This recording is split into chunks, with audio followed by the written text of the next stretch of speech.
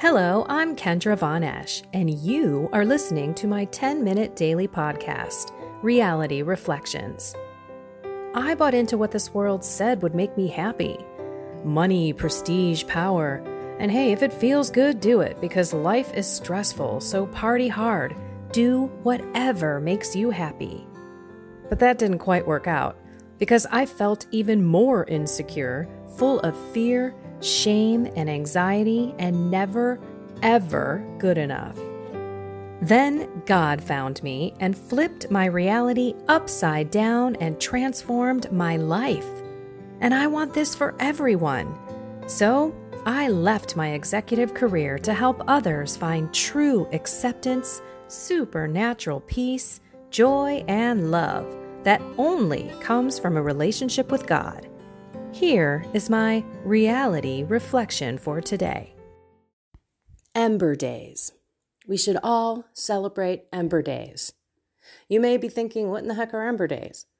I know when I first saw them, it was a couple, maybe 3-4 years ago, a little bit longer than a couple, where I stumbled across Ember Days. I'm like, what's this? This is new.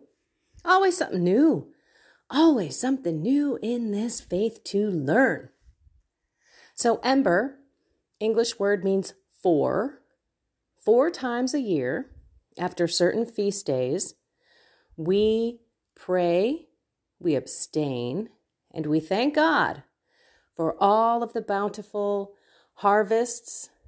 We pray that we don't take it for granted and that we remember the needy. This goes way back into the Roman years, back when people were probably growing their own food to survive. And it makes sense 4 times a year as the seasons change to pray to God for another good season of whatever, so that you're not in drought, you're not in floods.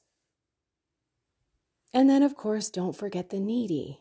What a beautiful practice. But so many people don't do it today. So in September, the day that we look for is the exaltation of the cross, which was Wednesday, the 14th. If the 14th fell on a Tuesday, Wednesday, Friday, and Saturday would be 3 days that we would pray, abstain, thank God, and don't forget the needy.